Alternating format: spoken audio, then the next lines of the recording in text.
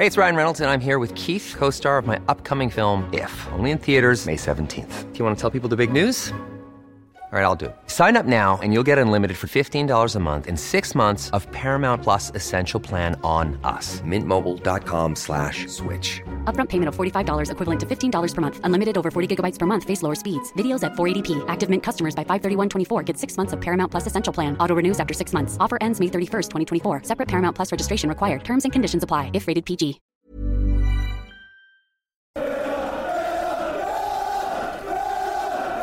Hello and welcome back to another edition of the Holtcast. Cole Pedham here as always, and of course we're here to talk all things Aston Villa Football Club with a astounding 3-0 victory over Bournemouth. And I say astounding because we never do well against Bournemouth. Well, specifically what I'm thinking the last 3 or 4 results. We can all think of how annoying those results have been from the opening day of this season to the last time Bournemouth were in the Premier League and all the controversy that went down in terms of goal line technology against Sheffield United that kept us up and how their fans now hate us and all that hoopla. But nonetheless, 3-0 victors at Villa Park, and that's all that matters. We now have a massive gap below us, and we're still in 11th somehow.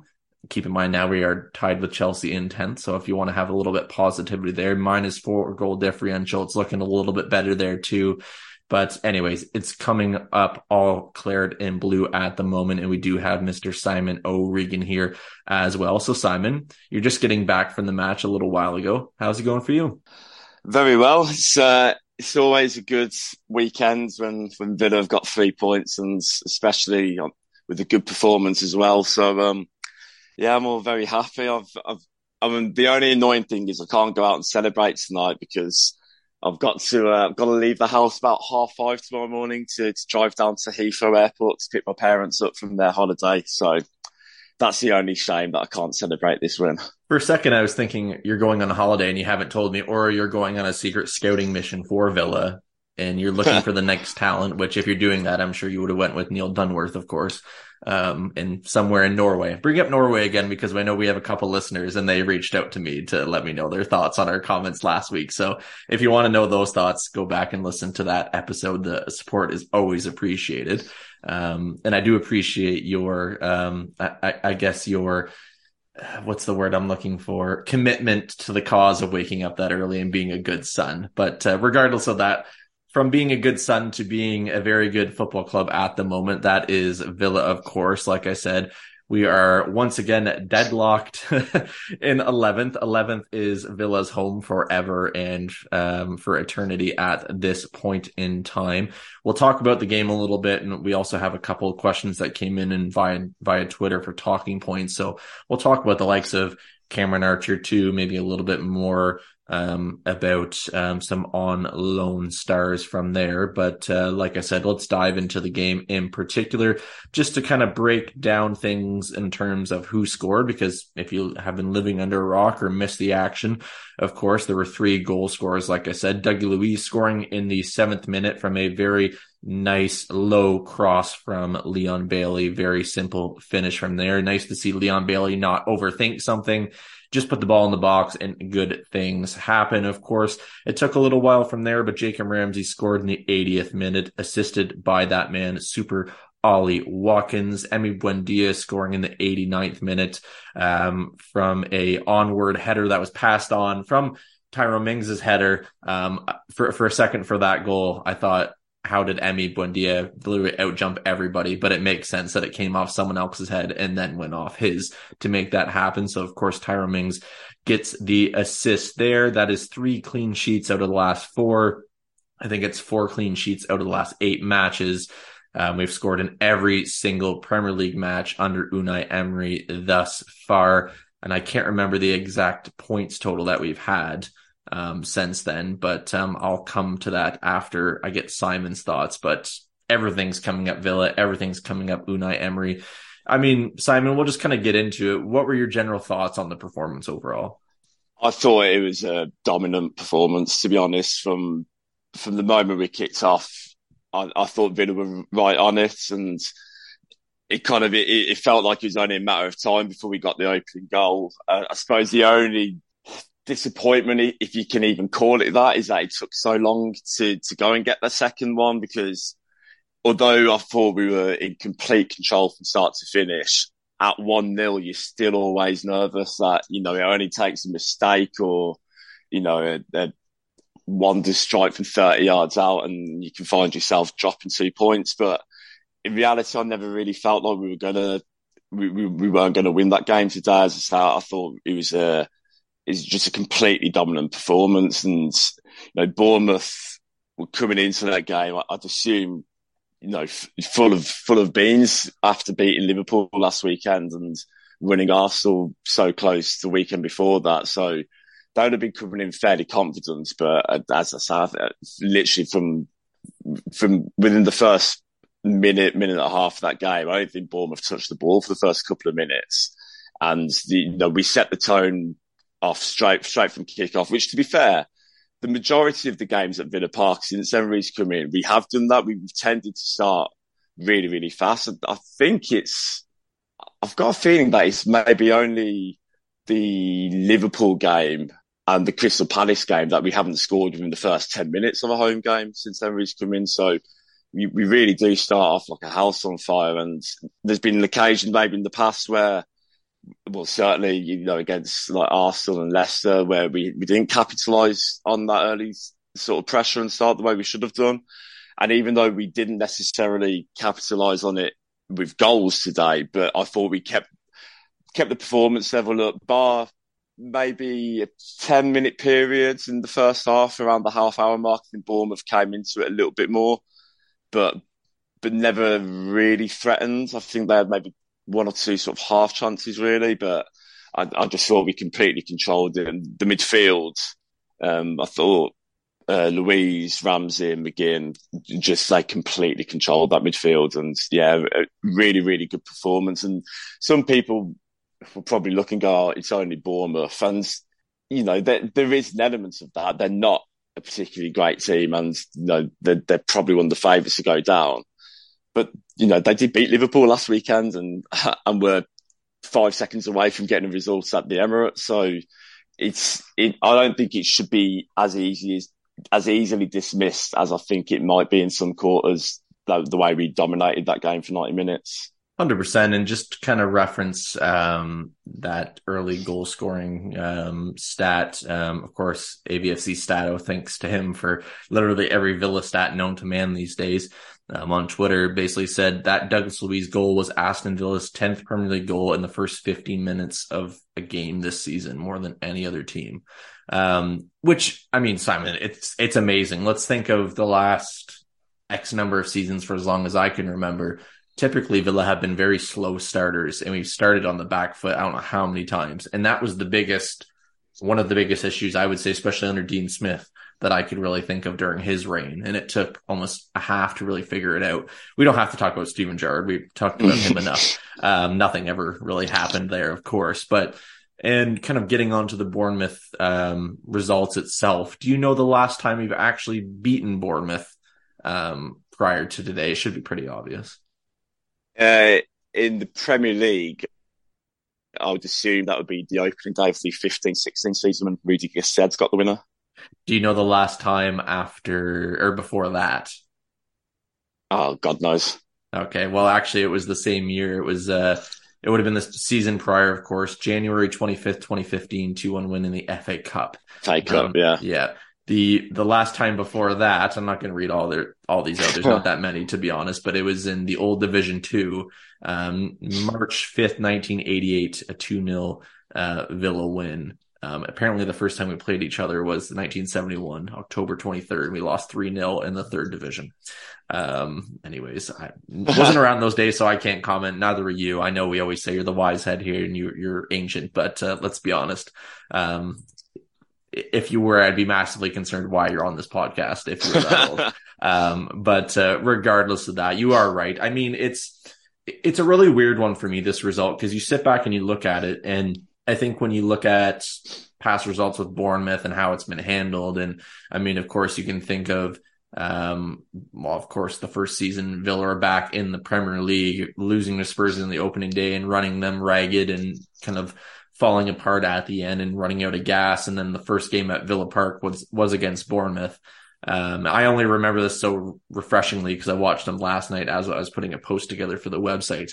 But I mean, to cost ourselves so early on in that game and to try to claw our way back in, it was nice to see Villa kind of have that continued progress under Unai Emery, that we're not our own worst enemy anymore. I mean, every football club is at some point in a season, but I mean, we're coming up aces more than we are with, I guess, I don't know what a bad card would be, but I guess you could say spades maybe. I don't know, but I don't know where I was going with that. But regardless, it's just nice to know that we can score early. We can hold on and ride out a little bit of momentum. And then, you know what, when they have tired legs, when they're getting frustrated, when they want to push the most to try to get themselves out of a tricky situation, we just put our foot right on their throat and we don't give up. And we say, you know what, we're taking this and we're running with it. And that's just really nice to see, isn't it? Yeah, absolutely. I think what's really refreshing to see as well is how many times over the last however many years have we always said Villa only play in one half of a game? You know, we only turn up for one half, and that just hasn't been the case under Emery. More often than not, with the exception of one or two games, we've played pretty consistently well for 90 minutes in most games, or even say, for example, like Tottenham away or Brighton away, it may not be playing well in terms of free-flowing football and creating loads of chances, but it's a consistent performance over the 90 minutes where there's a game plan and they've stuck to it. And I think that's absolutely amazing to see, because I've always thought that we've, especially like this season as well, that there's a good squad of players in there, but it shows the unbelievable value of an elite level manager who has, there's a proper coaching system in place, and the players are buying into it clearly, and you're starting to see results from it. I mean, the game today, we could so easily have, after that initial 20 minutes where we were only 1-0 up, how many times have we seen us do that? And you come away and you've drawn the game, or, you somehow managed to lose that game. Whereas even though at times it is a little uncomfortable when you're 1-0 up, when it's only 1-0, but I never had that sort of nagging doubt that I've had so many times in the past that we were going to screw it up. Like, I just feel so comfortable watching this team and with that manager on the sideline. Well, and that's the thing too, like, especially when you're playing, I mean, anytime when Villa plays a team that are having their Premier League status under threat, I mean, you'd always think in, I guess, an easy world, you know what, you walk away like this game, 3-0 winners. And that should be every game with everyone under you, or I guess teams that you think aren't up to par to Villa or whoever you support, really. But that's been the complete opposite for Villa. It's always kind of felt for me, it's the teams that we have barely a chance about or being with, we somehow pull up a big result. But when you're playing teams in and around you or below you, we've always kind of just absolutely cocked it up. I mean, again, and we've kind of mentioned this as well, it's just, it seems like these kind of, I don't know if you want to call them hoodoos or just courses of bad luck, whatever it may be. It seems like under Unai Emery, a lot of things are changing. The players are believing in themselves. The fans are believing in the club and themselves. It just seems like one man has come in and just absolutely shifted things quicker than a lot of us have thought. I know when our very own Tom Nightingale has been on here numerous times kind of saying we need to be patient and this could be a multi-year process to be even, I'm not saying mid-table, but even to be comfortably competitive.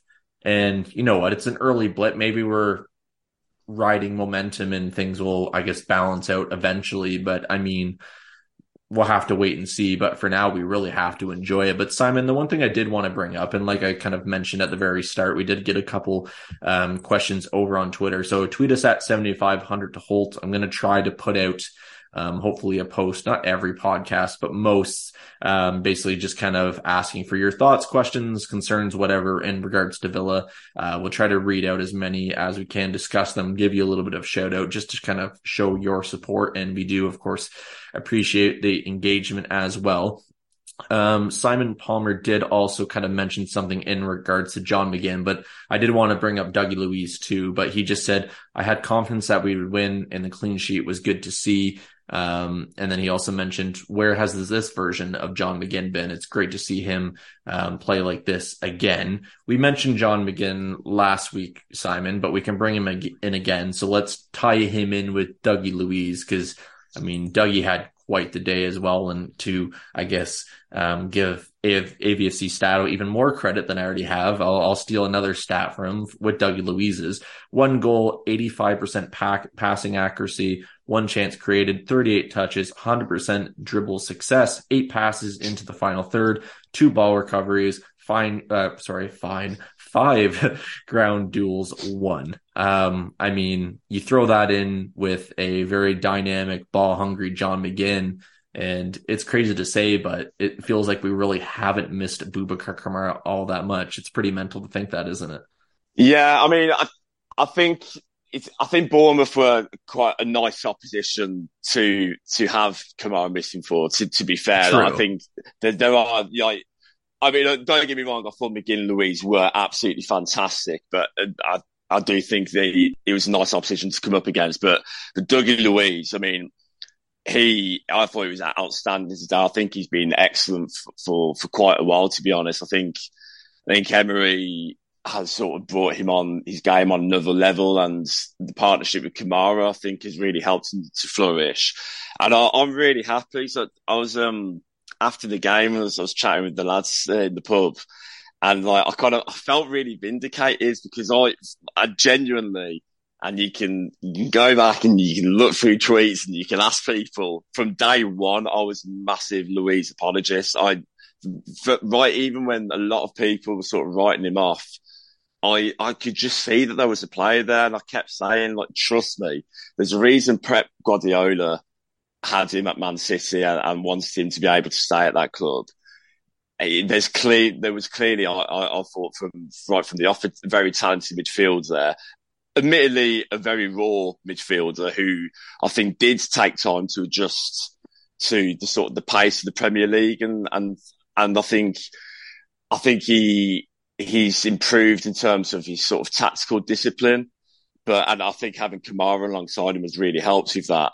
But I think this season he's really come on leaps and bounds again, and I mean, I'm so glad that we didn't sell him to Arsenal on the last day of that transfer window in the summer, and that now that we've got him signing a new deal, I think the partnership of him and Kamara, I think outside of sort of what you'd say the traditional, what you'd expect the top sort of 5 or 6 to be, I don't think you're going to get a better midfield partnership in the Premier League outside of that. And to be honest, I actually think both of those two are capable of playing for some of those teams in there. I genuinely think they're that good.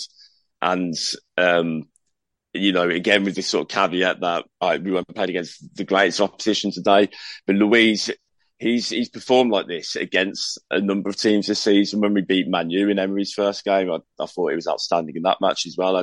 So I think he's been really good all season.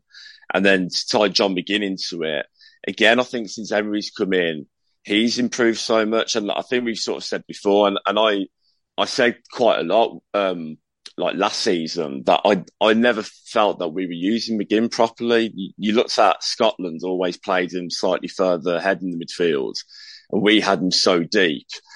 And it's not that he can't do that, because in Dean Smith, at times in the Championship, he would play a little bit deeper, and Grealish and Hourihane would maybe go forward a bit more. So he can play it, but I think the role that he was being asked to do, in terms of sitting so deep and just having to cover the fullbacks who were just given license to fly forward at will, it took away what made McGinn such a good player, and what made us all sort of fall in love with him initially in the first place. And you're seeing that, like you said, that sort of dynamic, hungry player. He's shoving people off the ball with that glorious arse of his once again, and using it to manipulate the play. And he looks like he's enjoying his football again. For a long time, he didn't look happy out there. And it was really sad to see, because he was getting a lot of flack from Villa fans, and some of it was, I think, some of it I think was fair because he wasn't playing well. I think we can all admit that he wasn't playing well. But it just, for me, it felt like he's a player. He's done so much for the club and has been such a good player.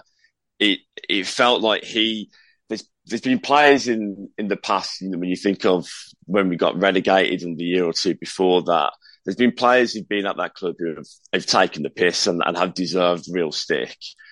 And McGinn was getting that kind of stick from fans, and he felt like he didn't deserve it at all. And it felt like it was maybe getting to the stage where you kind of thought, is he, like, you start thinking yourself, is he actually good enough then to play for, like, has he reached his level? But you're seeing what he's doing now and he's playing so well. And I'm so happy to see it back because I'm such a huge fan of John McGinn. And yeah, it's great to see him. And as I said right at the start, I thought him, Louise and Ramsey completely controlled that game today. You know, it's mental, and I don't know why. Like, with John McGinn, I still feel like he's like 24, 25. He's 3 months, I think, younger than me. He's already 28. He'll be 29 next October. I mean, he's in the prime of his career. It's mental to think he's actually that old, because I always felt like, and especially when we got promoted, you saw the links to United and all that kind of stuff, and I always thought, you know what, we'll probably lose him eventually. But when you look at John McGinn, he's the perfect example of someone you want to stick around your club for their whole career. It doesn't matter if they're a starter or if they're a sub, or they turn into an impact player. They only play once in a few, or it's like I guess the best example would be like maybe Arteta for Arsenal or Mertesacker, where they played like 2 games in the season way back when, but they were just club captain. You have that leadership. I feel like with McGinn, you get all of that, and then the performance on the pitch as well. And like we've said for seasons now, it's a shame that when he got hurt and how long it's really taken him to get back to that level. But again, under Emery, it's clear as day that, and I mean, you have to have some practice too. Of course, we're playing Bournemouth. We're going to have more time on the ball. You're not going to be as pressured to sit back and defend. So he can play next to Dougie Louise and get forward a little bit more without that I guess that excessive worry of constantly defending too and being on the back foot. But I mean, the drive to get forward, the amount of, I guess, plays he creates going forward as well, it's been brilliant. And I mean, to get on to Dougie for a second too, it's crazy that we've kept him, tied him down, and you still see links with Guendouzi being linked to come in the summer, and him and Kamara will rekindle that midfield partnership.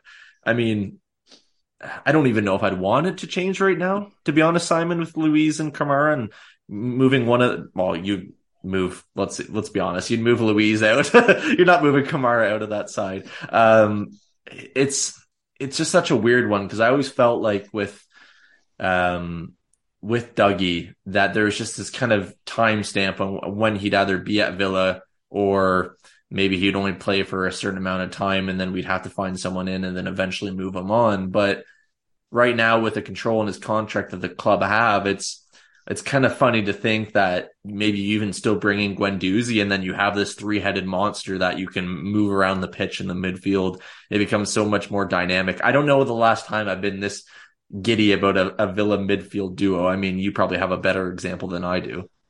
Well, the thing is, so I remember, like, when I was sort of like a kid and a teenager, we had like a midfield 3 of Ian Taylor, George Boateng, and Paul Merson, and like football is very different now to how it was then. So like that may not be, it may not translate well to the modern game, but at that time, that was the midfield trio that I was really happy with. But just like on the point of like the idea of Guendouzi coming in, I think Villa fans need to get out of the mindset of thinking if a player comes in, that means that you're automatically bombing someone out of the team. Absolutely. And I understand the thought process behind that, because you think, you say Guendouzi comes in, that you're looking, 30, 40 million. Sometimes it's hard to sort of get out of that, the idea of you'd spend 30, 40 million to someone to come and sit on the bench. Like, that's crazy. But you've got to think, where where we want to get. Villa wants to be competing regularly in European football. So if you look at the squads in the Premier, the Premier League teams who are competing in that European football, they've got two or three players who are equally capable as each other in each position. For us to get to the level of where we want to get to, you need to have players on the bench who are as good as the players in that first team.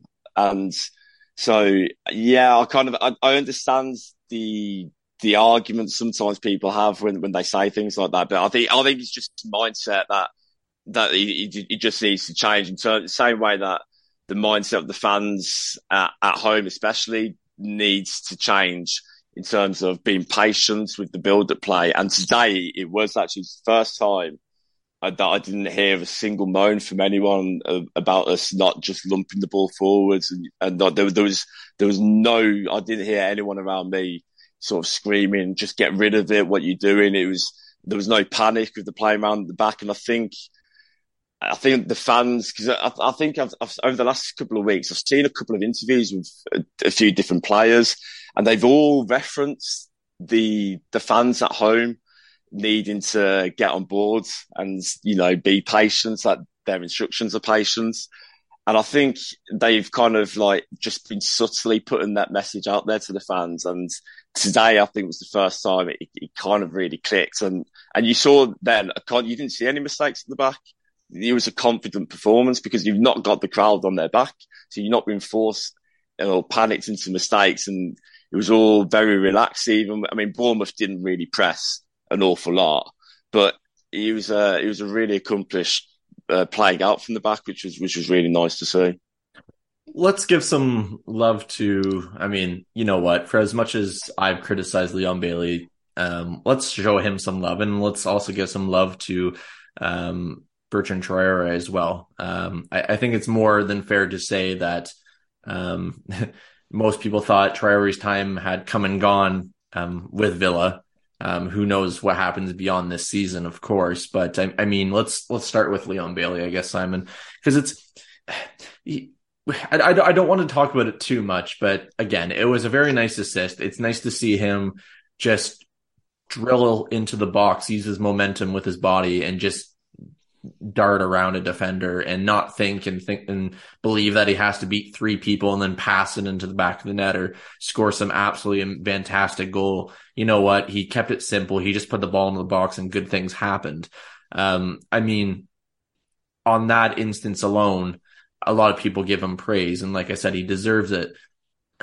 Where does he kind of sit with you? Because it was interesting to see comments on social media beforehand kind of questioning how he still gets into the side. And of course, he came up with some of the goods today. Of course, there was a few moments during the game where you'd probably question what he was doing. But again, he's just a prototypical winger at this point, and unfortunately probably paid too much. That feels like the case, isn't it?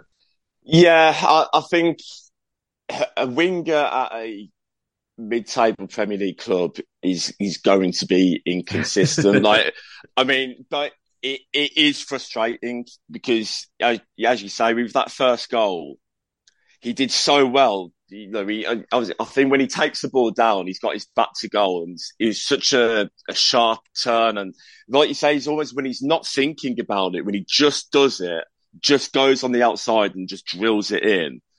We get chances from it, but there's so many times where he just makes the wrong decision. I do like him. I find him incredibly frustrating. What I do like about him, and I think he gets unfairly criticised with this. A lot of people say that he's quite lazy.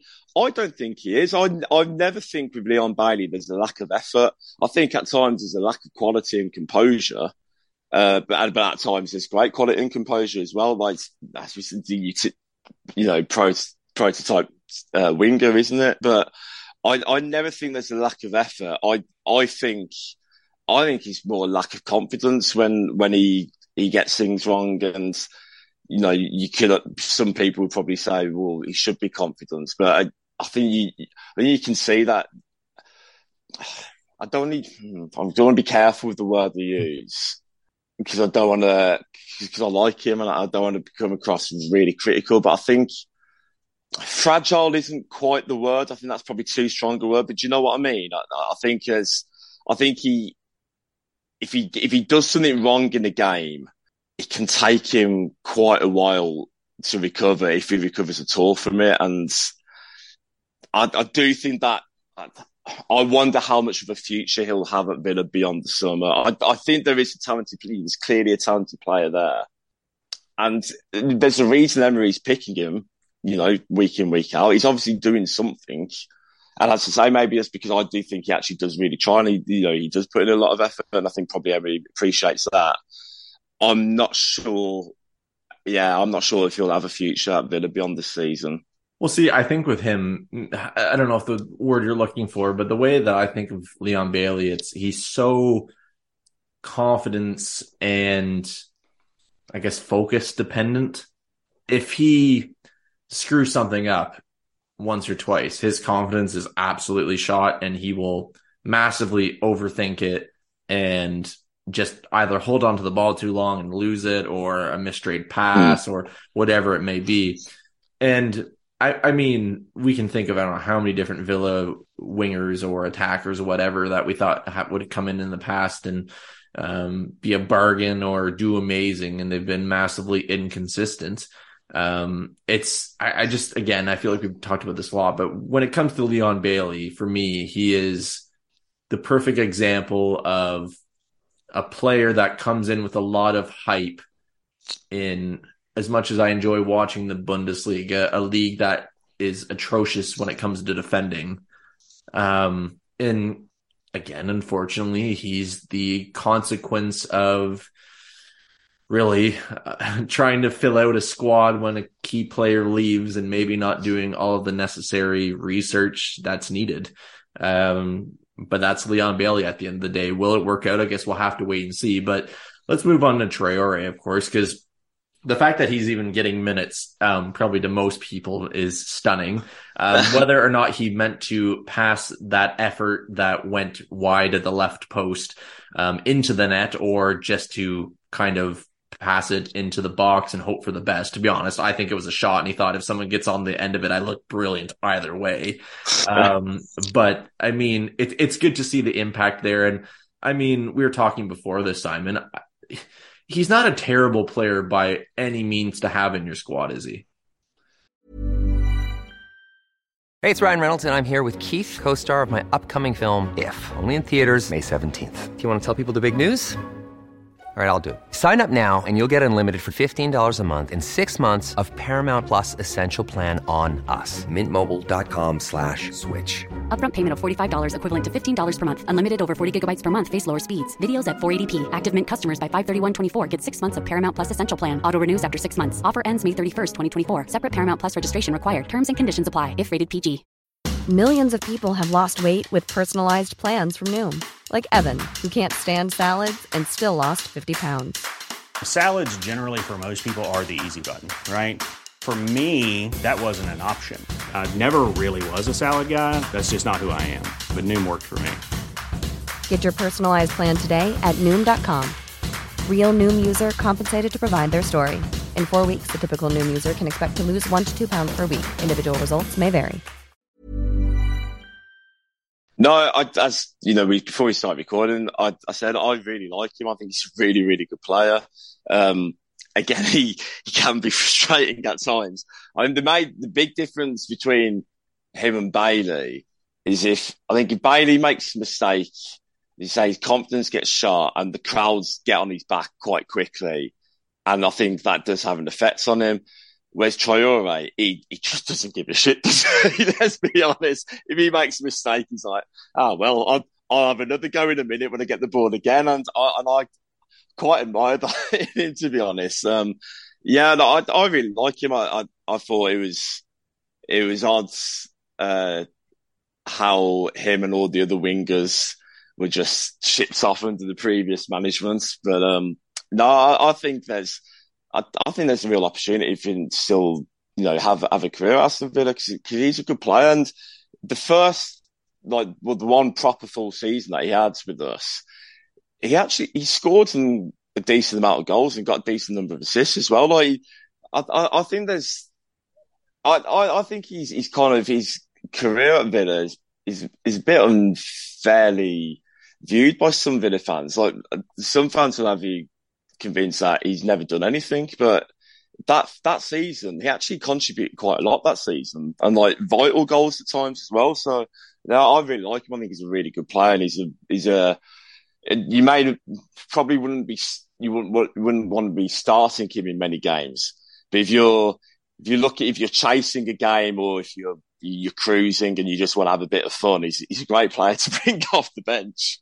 Well, it's like this too. Like, it's not like he cost Villa Leon Bailey money or more, or really even close to that. I think he was under around 17 million, if that. I think he was about 16 million.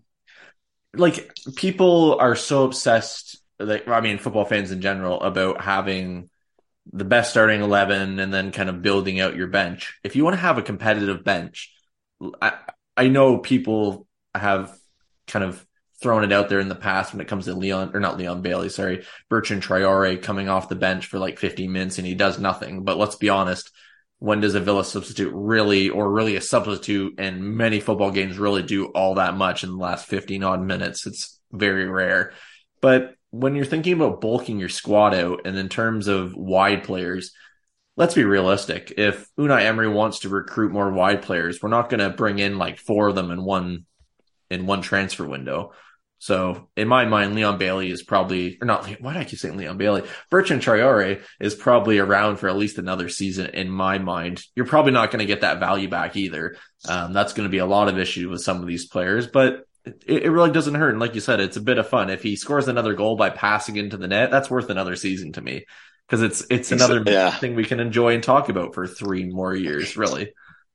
Yeah, and also you don't have to play him out wide. He's an option because the way we're sort of playing with it's like a sort of a weird 4-4-2, but it's the front two it's like Buendia at the moment. He's sort of playing off Watkins, and Traore could do that role as well. Like, I think he spent a lot of time playing through the middle at Lyon before we signed him, so he's another option in that position as well. The weird thing that when it comes to Bertrand Traore, I feel like if we ever got European football, I feel like starting him would actually work against some of these sides you're going to come up. Yeah, like he's going to score like a hat trick in somewhere in Croatia or something. Like, you know what I mean? It's just one of those things where like he'll score the most beautiful hat trick you've ever seen. We're going to talk about it for 30 years. I don't know why, but again, that's just Bertrand Traore. So fair enough to him for his performances and efforts today. The one other player I did want to bring up, Simon, too, of course, and he, in my mind, should still be Villa captain, but that's no kind of distaste towards John McGinn or anything. I still don't agree what happened there, and I would probably expect maybe some things to maybe change in the summer in terms of the captaincy, because again, it almost feels like Villa doesn't have a captain at this moment, even though John McGinn is captain and has started to kind of show more of those leadership qualities as the season's gone on. But I did want to bring up Tyrone Mings today because I was looking at his stats. Of course, he should have scored a goal. I don't know how he didn't. Massively unlucky. Of course, got an assist. He had 88% passing accuracy, 2 chances created, 1 big chance created, 90 touches, 100% dribble success, 2 blocks, 2 clearances, 2 headed clearances, 100% ground duels won, which is 3 out of 3, and 100% aerial duels won, which is 2 out of 2. I mean, you know what? For that small portion of Villa fandom, and we've said this a million times, that thinks Mings is past it or has no Villa future, he's everything for me when it comes to Villa at the back. But what about you? Yeah, definitely. I mean, it's no secret. I think we're all sort of big time Mings fans on this podcast, and yeah, I think he's been really good this season in general. I think he's had a really, really good season. I actually think he's improved as well since Emery's come in. I think he's getting more comfortable with playing out from the back. There was, in the first half, especially, there was a couple of beautiful little balls that he sort of clipped down the line for Moreno to get onto. And from the defensive point of view today, it was excellent. Again, you sort of caveat it with the opposition you're up against, but there was in the second half when Solanke went through 1-on-1, to be fair, I think he probably should have ended up scoring, but I think Mings got across really well and sort of almost forced Solanke to pull himself a bit wider than he wanted to, and then got the block in. And dominance in the air. I thought he had a really good game. I think he's been playing well all season, and I mean, I think he's so unlucky not to have been called up to that England squad in the week. When you look at, I mean, I'd say Maguire, Eric Dyer, and Gay, how the three of them have got in ahead of Tyrone Mings, I don't understand that. I think that's absolutely mental, but it is what it is. You know, as long as he's performing for Villa, you know, that's all I kind of care about, really. Off the Villa point of view, maybe people won't care about this, but did you see the Southgate comment about that he might have to start looking in the lower divisions? How mental is that? I mean, yeah. The England squads, there were some odd choices in there, so it's no surprise that he's come out with an odd statement. Simon Dawkins still might have a chance after all these seasons, then, if that's the case. Yeah, if he's still playing. Look, he's played as many Premier League games as Calvin Phillips this season, so. Very true. Yeah, he might be another midfielder on the move here in the summer. I guess we'll have to wait and see. But, I mean, it's interesting when we kind of look at, I think a lot of football fans obsess about clean sheets, and they'll look at Emi Martinez as the be-all and end of all of it. And I couldn't agree more to an extent. But to be honest, it doesn't matter if you don't have a decent defense in front of you and a very crucial center-back partnership as well. And as much for me as stick as Mings has got and Konza has in the past, I mean, the two of them have continued to improve. And under Unai Emery, like most players, I think the biggest thing when he came in, a lot of people were wondering who would kind of show that they can go to the next level and who can't. And I'm actually stunned to see the amount of players that have absolutely picked it up in their performances and showed that they are good enough and are willing to do that work. And I was just kind of looking at Villa's clean sheets basically since Emi Martinez came in. Of course, in the 2021 season, of course, he had 15. Sadly, of course, he didn't win the Golden Glove because Man City decided to keep 19 clean sheets that season, which is mildly annoying. The following season after that, Emi Martinez had 11. And of course, I'm bringing this up for a reason, so don't think I'm just talking about this for nothing.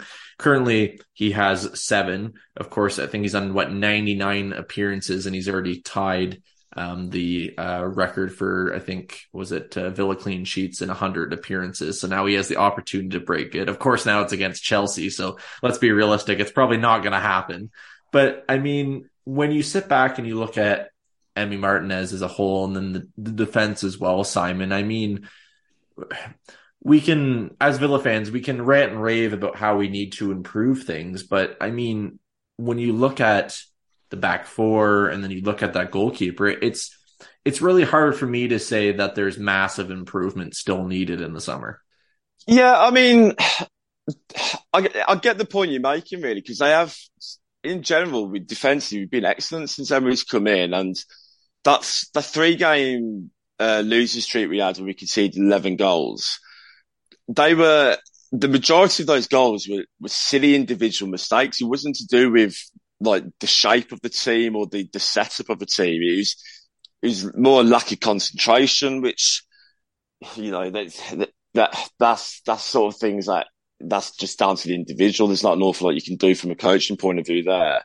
I mean, obviously, you know, there is room for improvement, but it's kind of where we're at the moment and where we want to go to. The money that we'd have to spend to improve on what we've got is quite a lot of money, I think. Like, if you look at the centre-backs, for example, you've got Mings, Cons and Diego Carlos, obviously still to come back in. If outside of the sort of top 6, top 7 that you look at that would normally be in the Premier League, I don't think you're going to get much better in other Premier League teams. You know, other people might have their own opinions on, you know, this individual's better than this one. But I don't think there's there's, say, other centre-backs that are significantly better than ones we've got. So there's no point signing players now that aren't, and I think everybody said in the January transfer window, they're only going to sign players that are better than the players we've currently got. So it's going to take, it's one or two things, either spending a lot of money or really clever recruitment and sort of finding a hidden gem. So it'll be interesting to see what goes on see what positions are prioritised in the summer, because like you say, there's a good basis there. And it's, like I just said, then it's difficult to see how you improve that without either spending huge sums on individual players or, doing what Brighton do, for example, and just having really good recruitment in the foreign market. So, yeah, I'm not too sure. I'll be fascinated to see what areas of the pitch are prioritised. Yeah, it's funny because, like, I feel like this season has been the biggest mind kerfuffle I've ever seen. How we've went from being absolutely dreadful to actually having a manager who knows how to run drills properly, from what it seems like, and coach properly and kind of get behind their players and organize them. And again, it's the current crop, so who knows what happens in the summer, and who knows, I don't know, maybe for the rest of the season, the run doesn't continue and there's going to be a little bit more of dips and dives and then another high spike or whatever. I mean, there's only 11 games left, so we'll have to wait and see. Hopefully it's a good one where we flirt with Europe for a little bit and have a little bit more positivity, because I could really go for that. But I don't necessarily think it's a case of we'd be flirting with Europe now. We're 4 points off behind Liverpool in 6th. True. It is well, a top 7, top 8 spot, I think, is well within our grasp. I think we've had 14 games under Emery now, 14 or 15 games. And I think that I saw something earlier after the game today.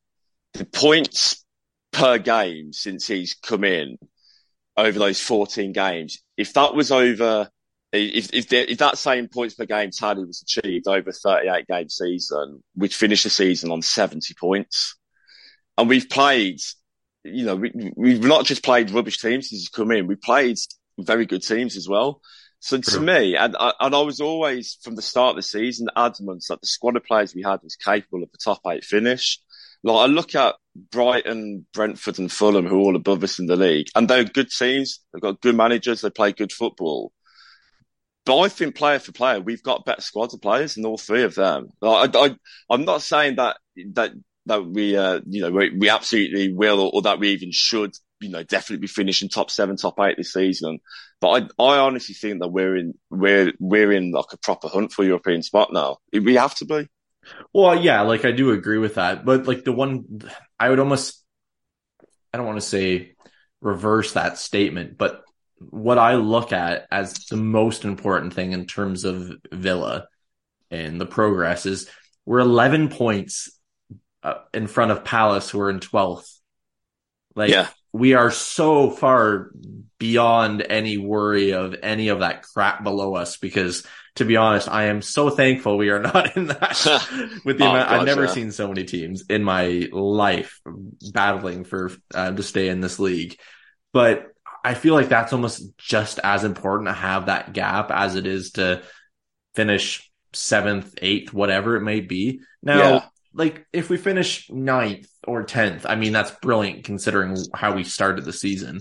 And you look at Chelsea, of course, and of course, we're recording this on Saturday. They'll go out early on the Monday. So, of course, they drew to Everton, and they're going to be kind of up and down as well. And I don't know, maybe they go further in Europe and do the Chelsea thing and win something that way, and maybe not focus so much on the league.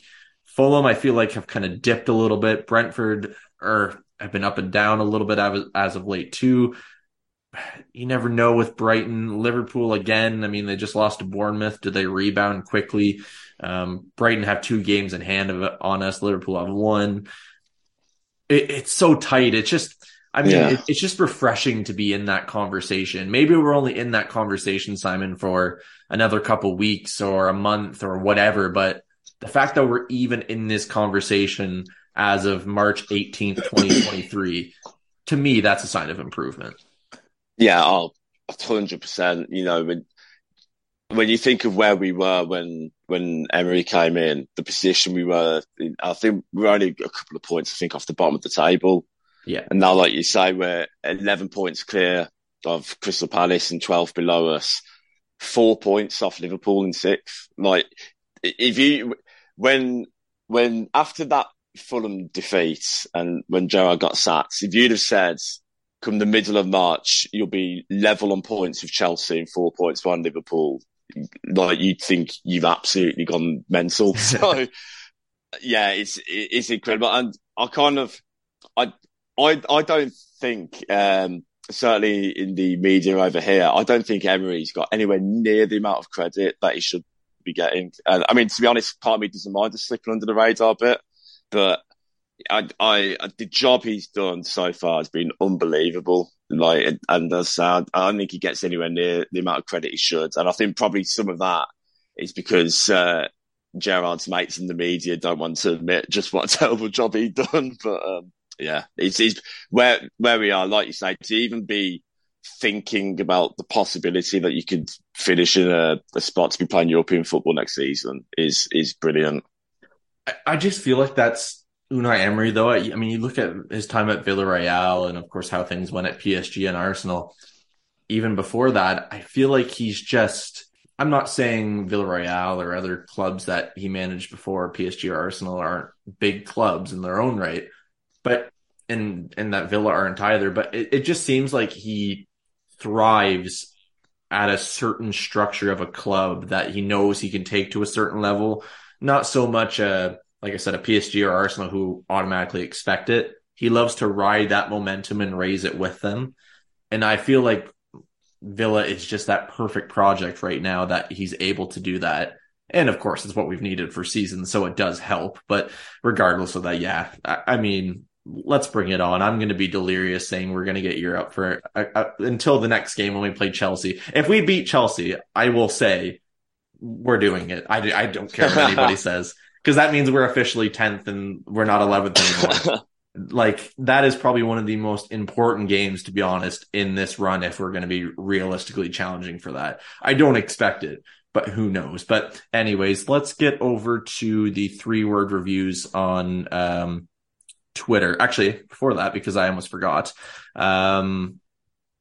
Let's see here. We did have one more comment. Let's bring this up, then we'll do 3-word reviews, actually, because I'm not keeping track of this very well, apparently. So the one last comment I did want to discuss, because I did want to discuss Cameron Archer, from Dr. AVFC on Twitter, saying, would like to hear some thoughts on Cameron Archer. Does he have a future at Villa? Another brace for him today. Of course, he scored in Middlesbrough's 4-0 win against Preston North End, scoring in the 52nd and 58th minute. I think that makes it like 3 goals in, I think, 2 games, or maybe it's 4. I can't remember exactly the stats. I think it's 6 in his last 8 now for them. Yeah, it's ridiculous. But I mean, we did talk about Cameron Archer, of course, last week, Simon, as well, so we won't talk about it too much. But I mean, thoughts on him? Kind of another stellar week for him. It's not really surprising at this point, is it? No, I mean, I think he's more than proven at that level in the Championship now, and so it was a smart signing for Middlesbrough, and it looks like him alongside getting Aaron Ramsey in could well fire them to automatic promotion back to the Premier League. It'd be it's difficult to answer the question in terms of does he have a future at Villa. I think we will only know that during the summer. I think, obviously he'll go back and at the end of the season, and I think Emery will probably have a proper look at him then, and we'll see what happens. There's certainly potential there, and I think we'd all like to see him be given a go. But if it's not meant to be, it's not meant to be, and good luck to him if he ends up moving on. But he's certainly doing himself no harm with what he's doing. The whole idea of sending these youngsters out on loan is to go and get regular first team football at a high level and to aid their development. So yeah, we'll just I think he's one of those you've got to wait and see. I don't think anyone can really give a definitive answer on that. Well, exactly, and I think it'll depend where Villa finish. Like, again, not being delirious, but if there is European football, there's general questions and kind of you have to think about bringing him in that squad for not only that experience, but to cope with the amount of games that brings as well. And like I said last week, realistically, if his future isn't at Villa, he's going to be sold for a very good fee. Would it hurt to then see him at another club score against Villa? Probably. We'd probably be pretty raging at that moment in time. So hopefully we'd hope at that point his career doesn't turn into haunt us, as things have done in the past. But again, it's a wait and see thing. But anyways, now let's get over to the 3-word reviews on Twitter. Of course, it goes out around 15 minutes post-match. At 7500 Holt is the Twitter handle you can reach out to get involved. Thank you to everyone, of course, that has got involved. There's a lot of very good and happy ones and some funny ones as well. So let's just get through as many as we can. We'll start with Townsend saying Lord Emery Masterclass. Let's go to Michael Miller saying up the Villa. Abu Dhabi Villa saying Emery wins that. Let's go to, let's see here. If I want to read this out, let's go for it. Why not? I've already sworn in this one, so I'm going to have to make it explicit content anyways. I'm going to check that box off in the editing side of things. Jerry Smith saying change my nappy. We're going down that route. Dan Baker saying stop slating Bailey. JAVFC saying we are massive.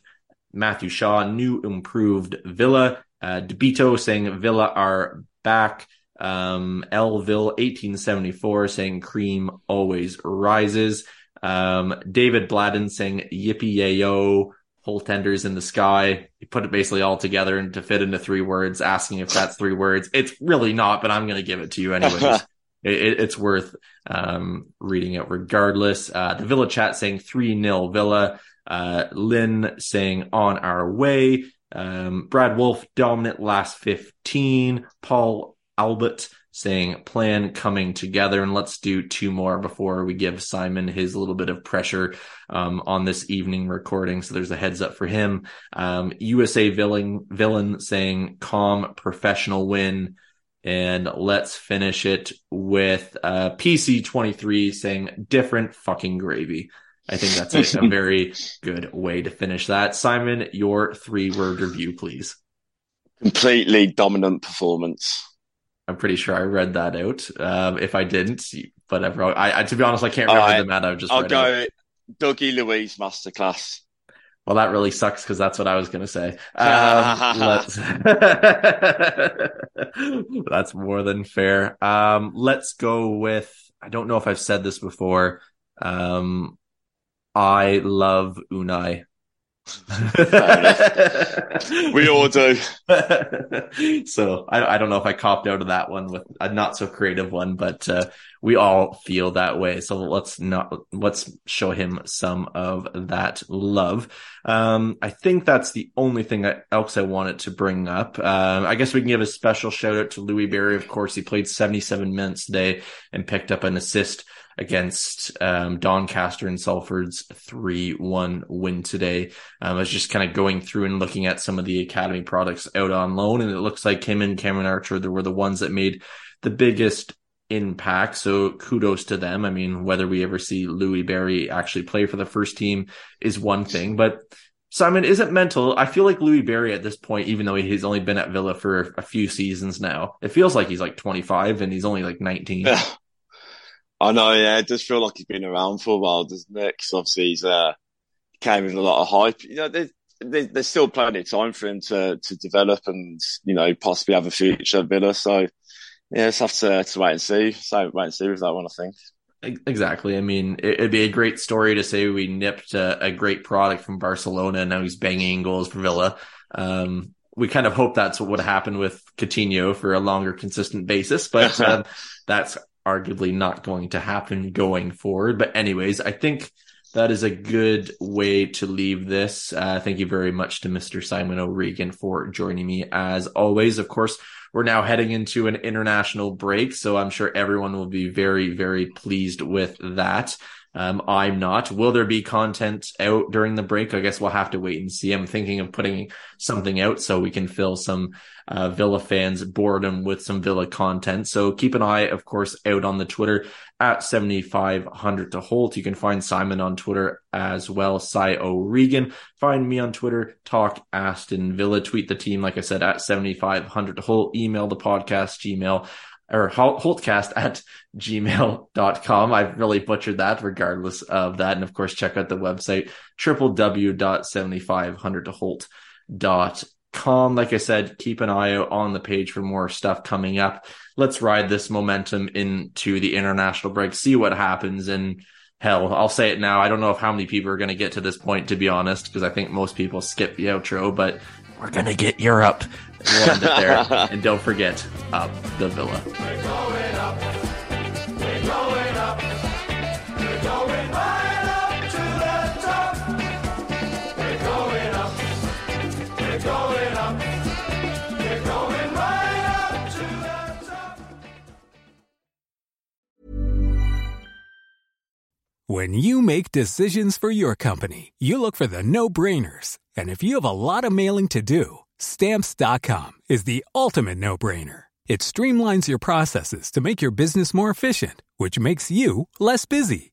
Mail checks, invoices, legal documents, and everything you need to keep your business running with Stamps.com. Seamlessly connect with every major marketplace and shopping cart. Schedule package pickups and see your cheapest and fastest shipping options from different carriers, with rates up to 89% off USPS and UPS rates. And with the Stamps.com mobile app, you can take care of mailing and shipping wherever you are. Make the same no-brainer decision as over 1 million other businesses with Stamps.com. Sign up with code PROGRAM for a 4-week trial, plus free postage and a free digital scale. No long-term commitments or contracts. That's Stamps.com. Code PROGRAM.